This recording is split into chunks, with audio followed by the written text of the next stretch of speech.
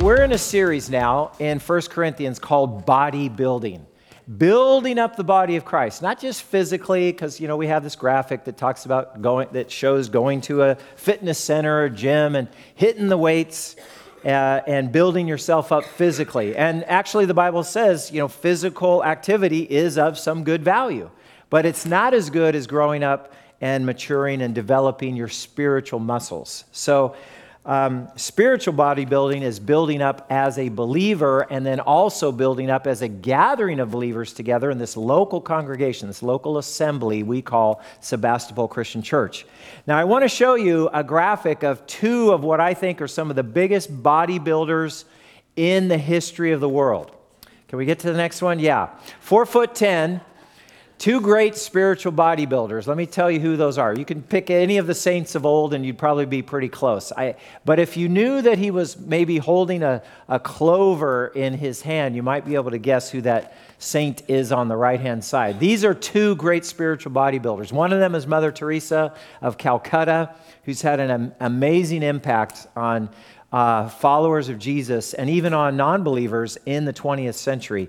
The saddest part about her death was she died during the same week as Princess Diana, and all the attention went over to Princess Diana and didn't really properly honor the life of Mother Teresa. One of the things I remember of her, bold as a lion, was she was invited to speak in Washington, D.C., and she spoke strongly against abortion, against taking human life in the womb, and right in front of President Bill and Hillary Clinton. And I just thought, that's courage. That's bravery. So I admired her for years, Mother Teresa. The gentleman on the right, his name is Patrick, St. Patrick of Ireland.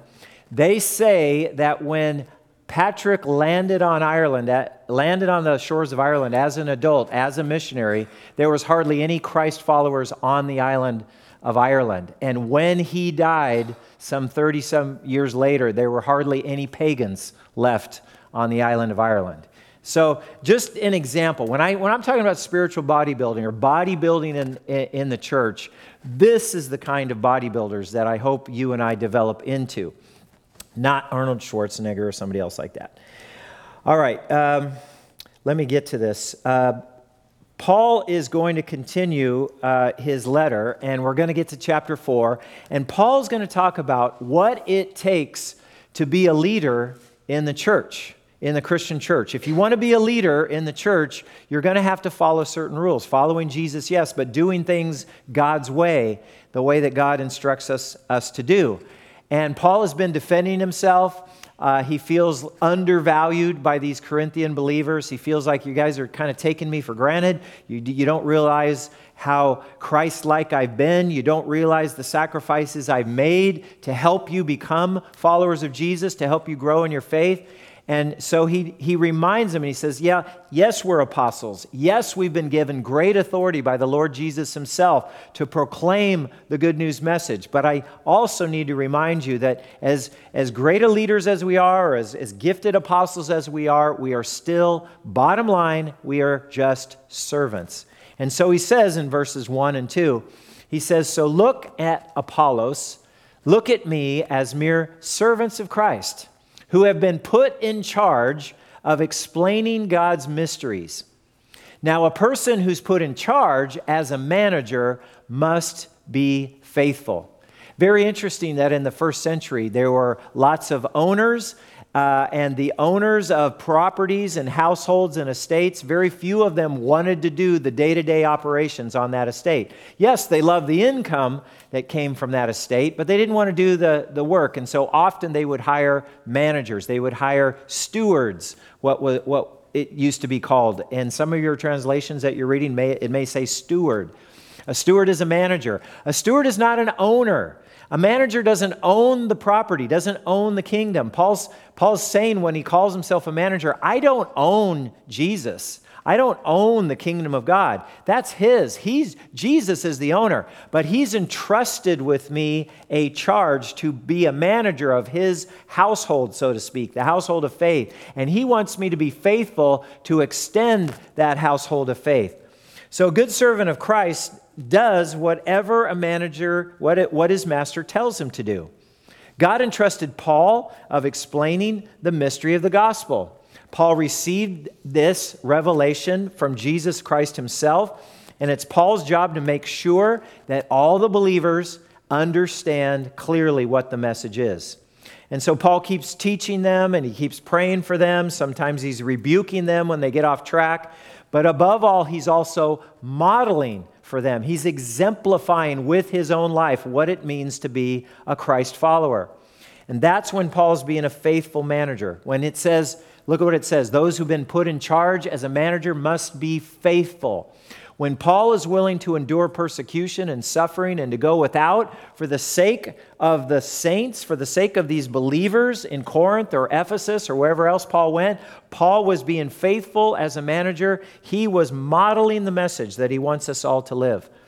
Has to be about the best words that you could say about anybody, by the way. Even in our own culture, I think we respect that. When we say somebody was faithful, when somebody gets to their golden wedding anniversary of 50 years, and it says that was he or she was a faithful wife or a faithful husband.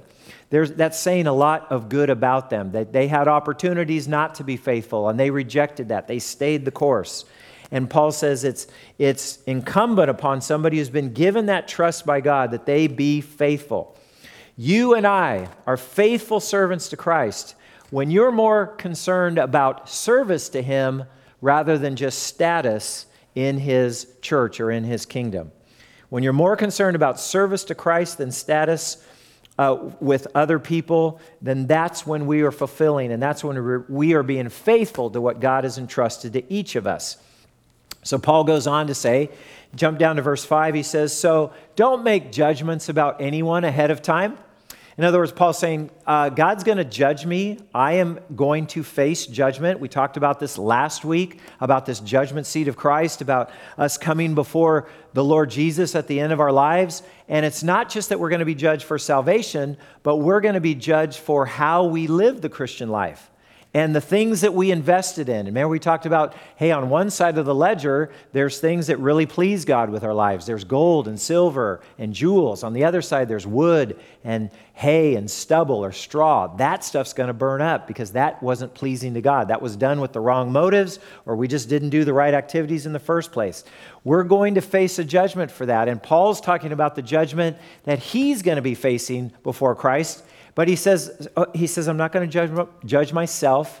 I'm not going to have you guys judge me because my judge isn't you. My judge is the Lord Himself. And so he's telling them now, so what about you guys when you're looking at me as this apostle, as this leader? He says, so don't make judgments about anyone ahead of time before the Lord returns. And this is another reality of God's judgment in our lives. For He will bring our darkest secrets to light and will reveal our private motives. That's what I was talking about last week when I said some people look like they're doing so well, but their hearts are not in the right place. They're doing it for the wrong motives. They're doing it for the status in their organization rather than out of service to Christ. And sometimes those dark secrets, they're going to come to light in the light of God's judgment and His holiness. And He's going to reveal our private motives. And then God will give to each one whatever praise is due. When Jesus comes back, He says He'll bring our darkest secrets to light. Friends, it's good, and this is why I say, it's good to be completely open and honest with God now. And there's a number of reasons for that. Be open and honest with God now.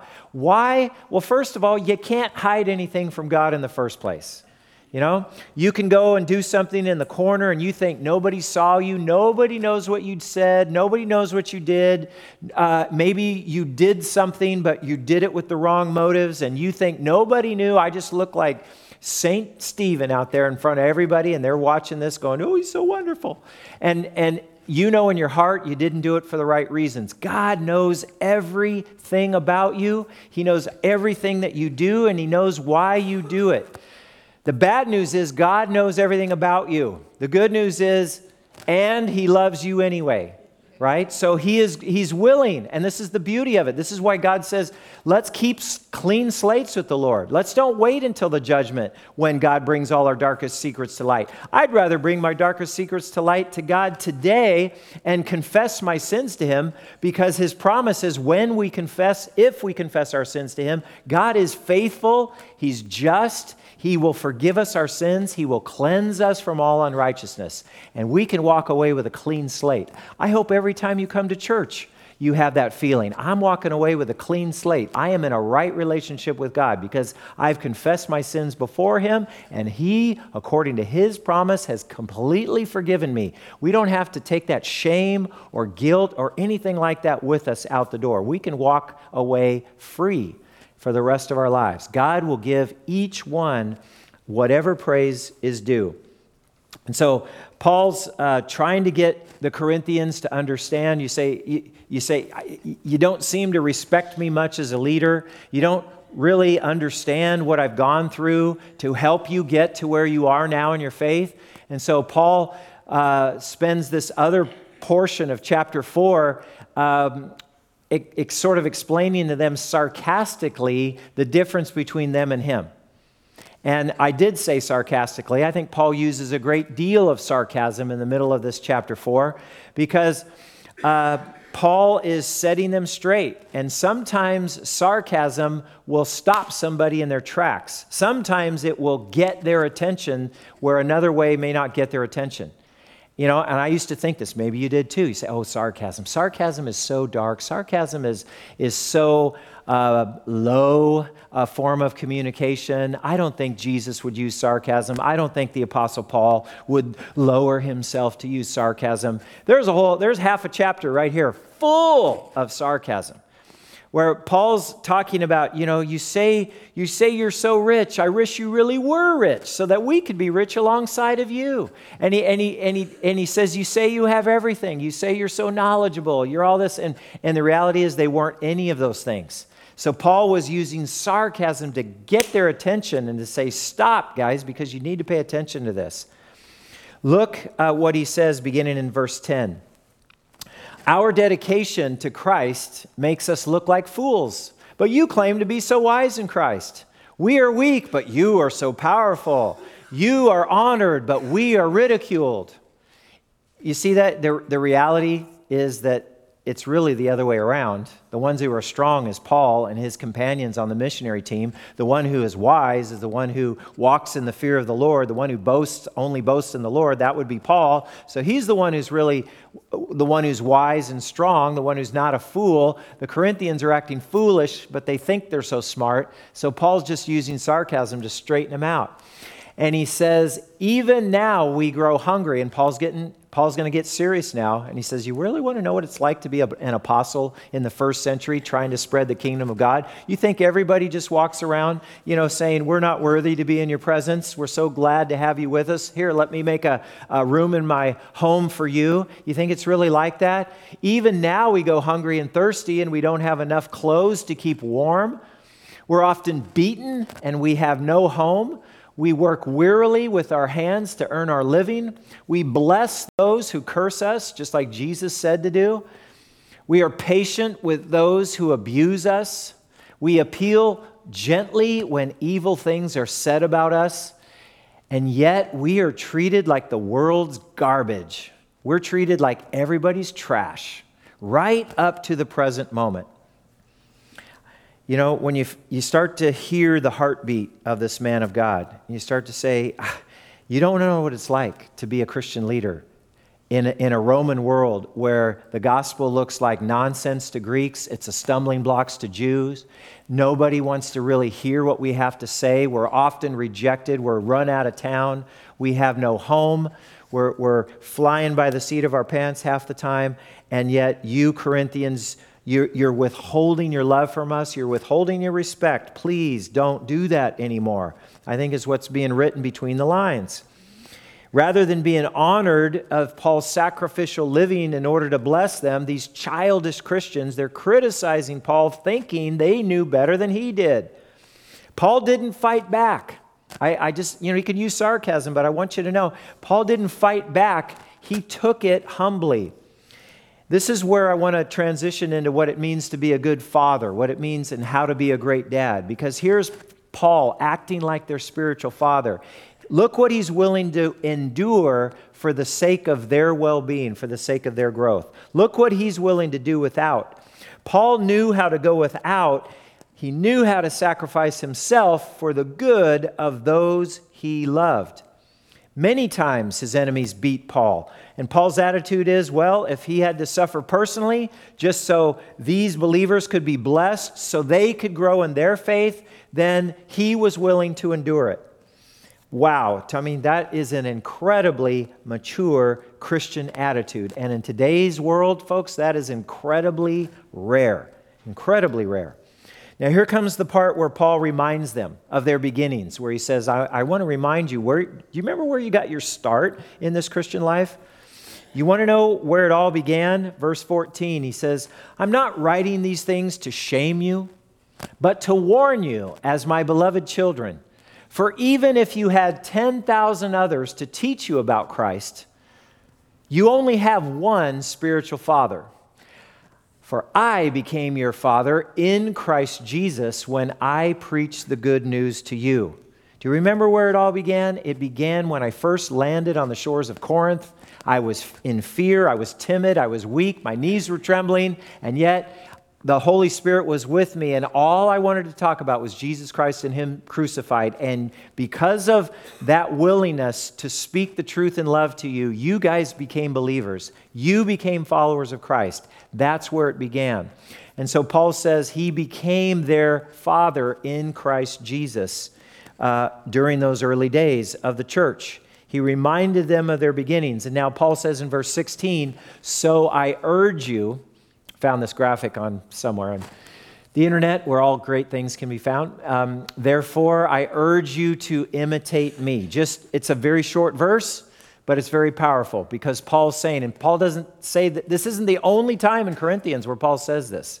Later on, it says, therefore, I urge you to follow my example as I follow the example of Christ. Who's willing to say that in today's world? Therefore, I urge you to imitate me. Fathers, how many of us? I mean, that's a pretty high bar. I urge you to imitate me. When you see my life, whatever you see me doing, whatever you see me speaking and saying, the values that I show in my life, what you see what's important from the way I live my life, I want you to imitate that lifestyle. That's a pretty high bar to set. And I don't know how many fathers who would have the courage to say that to their own children. I urge you to imitate me. And Paul said it repeatedly. I want to show you another graphic. Tony Evans is a great pastor in Dallas, Texas. In fact, he's a great father. One of Tony Evans's kids who has become a great preacher, speaker in her own right is Priscilla Shirer. And Tony Evans, her father, said this. He talks about a kingdom man. That's one of the series he's been writing on lately. He says, a kingdom man is the kind of man that when his feet hit the floor each morning, the devil says, oh crap, he's up. That's the kind of man that we want to be. That's the kind of father that we could be to say, therefore, imitate. I urge you to imitate me. We can learn a valuable lesson from Paul's life here. If we want our children to develop godly habits, if we want them to follow Christ as we do, we need to imitate those same godly habits that the Lord does and then have the courage to say to our kids, watch me, and let me show you how to do this. You know, when our kids were younger, it was so cool to have our kids say this to us. One of the greatest things I loved as a father with children growing up in the house was when one of the kids would try to get my attention, they say, hey, Dad, watch me.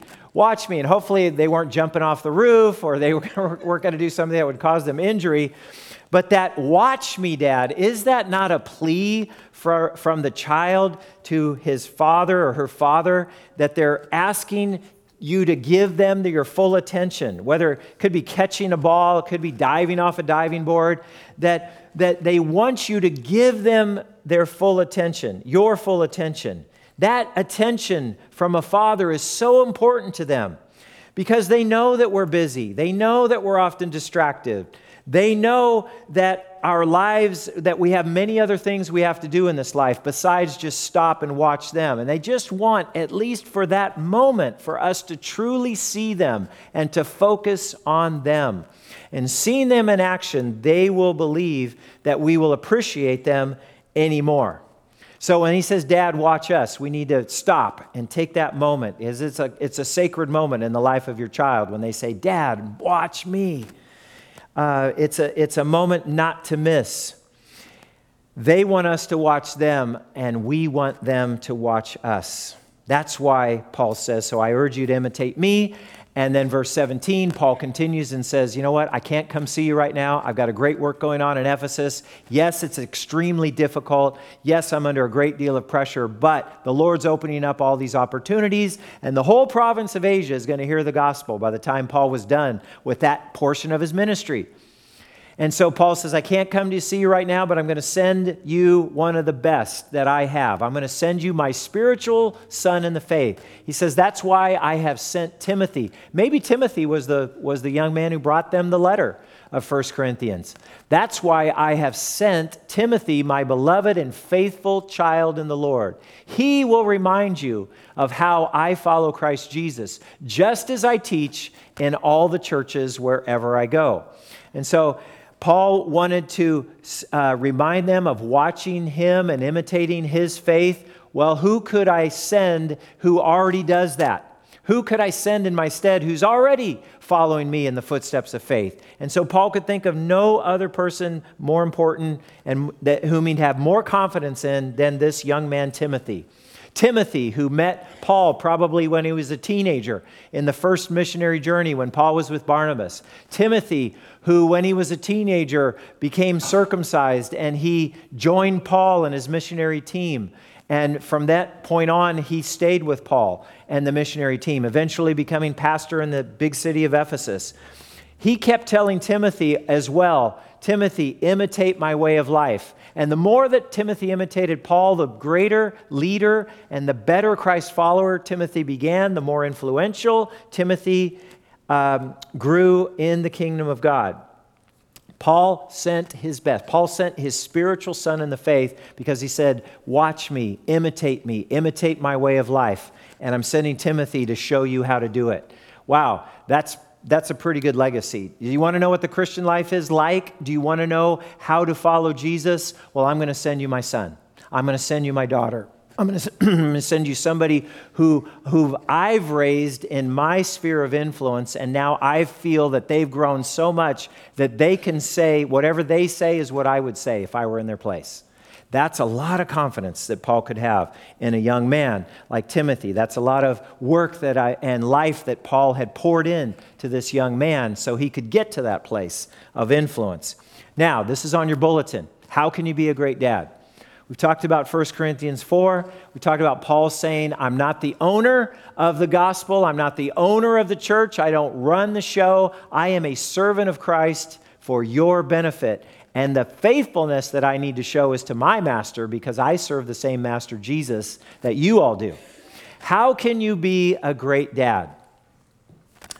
Number one, love their mother. If you're still married to their mother, how can you be a great dad? One of the best ways you can show your kids to say, therefore, imitate my way of life. Watch me and how I live life. One of the best things you can do as a man for your kids is to love their mother. For your daughters, when you show them that love for their mother, you love her, you're kind, you are here to stay, you're not going to go away, you're not going to exploit or abuse that woman. And in this hashtag Me Too culture that we are living in now, to properly love a woman, to respect her, to treat her the way that she deserves, and to not use her or abuse her for your own sake, that is a huge statement of example to be the kind of man that woman, that young woman growing up can look up to, so that when that woman becomes an adult and she looks around for a man to marry, she's going to have a standard of character that she's going to say, if this young man doesn't match the character of that man that I love and respect, the father that I grew up in his home, then I'm not going to stick around with a guy like that. So love their mother. And then for sons, Show them what it's like to treat a woman with love and respect. Show them what it's like to sacrifice. Show them what it's like to do without for the good of somebody else. Show them what it's like to have a proper marriage relationship, both for sons and daughters. Love their mother. And then number 2, how to be a great dad. Number 2, be a model worth imitating. If you say imitate me in my life, what are you asking them to imitate? Yeah, it could be good money management. It could be a hard work ethic. It could be paying attention and being respectful to authority, whether it's the teachers in their school or the police officers or whoever else is in authority, eventually even the IRS. Yes, we are to be respectful of them too. Number 2, be a model worth imitating. But even more than all those other ways to model a good character is model what it's like to follow Jesus. Trusting in Christ is your forgiver and leader. And yes, I did underscore leader because I wanted to remind you and me that it's not just about accepting Christ as your Savior and then going on and live your life and then just waiting to die so you can go to heaven. No, we follow Christ as our forgiver and leader because He continually forgives us of our sins, but He also guides us and says, this is the way I want you to go. These are the people that I want you to reach. This is the kind of ministry I want you to invest your life in because you can be a difference maker in this world if you will follow me. Follow me and I will make you fishers of men. So following Christ as our leader is what is a model worth imitating. Reading God's word daily and praying, seeking first God's kingdom. So two ways that we can be a great dad. Number 3, this is where the idea of sacrifice comes in. Number 3, be willing to go without for the sake of your family. What are you sacrificing for your family's good? This is a simple thing. It's not even that great. I don't even consider it that sacrificial, but I do remember it because I remember making a decision that I had to change the way I was doing things. When we got back from Chile, we're in Northern California, living in the Sacramento area, and coming into that culture of my brothers-in-law and my father-in-law, they all played golf. They all played golf. They loved to play golf. They had competitions. They had this little gold medallion that they used to, pair off and have teams of 2 versus the other teams of 2, and they take their total score, and whoever had the lowest score won the medallion. And there was bragging rights about who had the medallion. And I grew up in that. And I remember I went to secondhand sport or play it again sports, and I bought this, cheapo golf set, and I got out there and I started playing golf with them. And somewhere in the first couple of years of doing that, I was reminded, I said, you know what? A dad is going to have to sacrifice some things for the good of their children. And what I determined that as a 30-something, that if I was going to spend that much time on the golf course and that much money playing golf, I really was pulling away on the weekends time that I should be spending with my kids and with my family. And while they were in the home, it was like, you know what? I can't focus on. I can't do this to the level that you guys are doing this. So I had to back away, and it was one little example. I don't know if it changed the world, but I think it was for my own family's good because now I'm an empty nester and I can play golf all the time. And as a pastor, I only work 1 day a week anyway. So, all right, there, I said it for you. All right. I know what you're thinking. So, question, what are you sacrificing? What are you willing to go without for your family's good? Because that goes to the willing that you're to the degree that we're willing to go without is to the degree that we go from being an okay dad to a good dad to a great dad. What are we willing to give up for our own family's good? And then finally, number 4, we are raising up our kids. We're raising kids today, but we're not raising them to be kids forever. So don't be a helicopter parent. And don't be the kind of parent that, where the kids never grow up, where they become an adultolescent from the time they're 18 until they're 47. Whatever that means. We're responsible. We're teaching our kids to be responsible. We're preparing them. One day, the Bible talks about parents having kids as quivers of arrows. Whoever has a quiver of arrows, meaning whoever has a lot of kids, that's like a blessing for a dad. And with that illustration of the arrow, what that means is at some point when that child grows and becomes sort of independent and leaves the nest and leaves the home, you're taking that arrow and you're taking your bow as a father and you're pulling back the string on that bow, and that arrow is going to be launched out into the world. And the question is, what is being launched out into the world? Are they responsible? Are they respectful of authority? Are they willing to work hard? Are they prepared to be on their own? Because we're not just raising kids, we are raising adults. And here's the other thing I want to say. We told our kids this all the time. It says, yes, right now you have mom and dad in the home, and you are dependent on us, and we provide for you, and you don't do without because we work and we're able to do those kind of things. But at some point, you're going to be able to leave this house. You're going to come from under our direct authority, and you're going to be out on your own. But the point is, when you go out on your own, we're not asking you to go out on your own and be completely independent and saying, I don't have any boss. I'm the master of my fate. I'm the captain of my soul. We're not asking you to do that, because if you're a Christ follower, you're going to shift your dependence from us as mom and dad, and you're going to put your dependence over to God himself. And you're going to say, Lord, you're the Lord of my life. I'm going to follow you, Jesus, and you're going to take care of me. I'm going to depend on you rather than depending on mom and dad. And if we do that successfully, we've taken the baton of our faith and we have successfully passed it off to our kids. And now they're taking that baton of the Christian faith and they're loving God with all their heart, soul, mind, and strength. They're loving their neighbor as themselves. They are now saying the Great Commission is for me to go and make disciples and be a difference maker in my generation.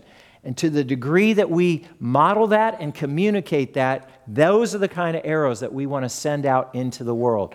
Raise them to be adults. Look what it says here. God had this in mind all along for parents. In Psalm 78, he says, for he issued his laws to Jacob. He gave his instructions to Israel, talking about God. God commanded our ancestors to teach them to their children. Okay? Teach God's laws to your kids. Why? So the next generation might know them, even the children not yet born, and they in turn will teach their own children. So, and then what happens when all that happens? Oh, we keep passing along our faith to the next generation successfully, and they adopt our Christian faith. They imitate us as we were imitating Christ. So they in turn will teach their own children. Quote in verse 7, so each generation should set its hope anew on God. Each new generation, even Gen Z in the 21st century, not forgetting his glorious miracles and obeying his commands. Because for us, we're going to be leaving this world someday, and they need to carry on the faith in our stead. Billy Graham said it right. He said the Christian faith is always only one generation away from extinction, and we don't want to be that last generation. When you're raising a child, you are raising the future. Now, when we do our job right, good things happen. The world changes. Everybody around us is blessed. And this was about 21 years ago. I was privileged to be one of the million Christian men who were able to go to Washington, D.C. on October 4th for this solemn day of fasting and assembly, hosted by Promise Keepers. And one of the speakers that day was the man I referenced earlier, Pastor Tony Evans from Dallas, Texas. And this is what he said at that event. Listen to me, men. The story of a nation is the story of its families written large. And if we want to see these things change out here, we've got to start in our home. A messed up man will produce a messed up family that will produce a messed up church that will result in a messed up neighborhood that will cause a messed up city that will bring about a messed up county that will result in a messed up state that will reside in a messed up country that will bring about a messed up world. So if we want better worlds composed of better countries inhabited by better states made up of better counties that are composed of better cities inhabited by better neighborhoods illumined by better churches made up of better families, we better go home better men. It starts with our own commitment to be men of God. That's where it starts, a commitment to family. Secondly, you must request forgiveness of your family. When you go home and you gather your family around in a family altar, and without going through all the gory details, you simply say, I'm sorry. I've been a bad leader. I've been an inconsistent leader. I've been a failure as a leader. But from today, as for me and my house, we will serve the Lord. That's right. Quoting Joshua, as for me and my house, we will serve the Lord. And that's the good news, because it's never too late for a dad to do better.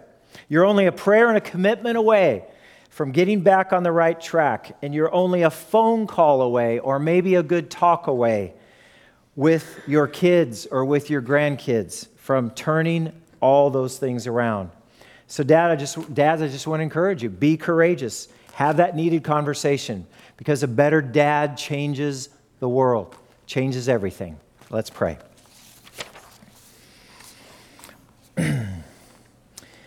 Heavenly Father, thank you for being our Father in heaven. Thank you for modeling us what it's like to be a good father, for providing for us, for blessing us, for protecting us, for guiding our lives, Lord, for stopping us in our tracks and turning us around when we needed to be rebuked and corrected.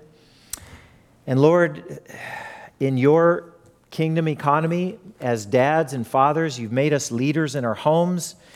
And Lord, we know that you want us to raise up a new generation of kids who grow up to be committed followers of Christ.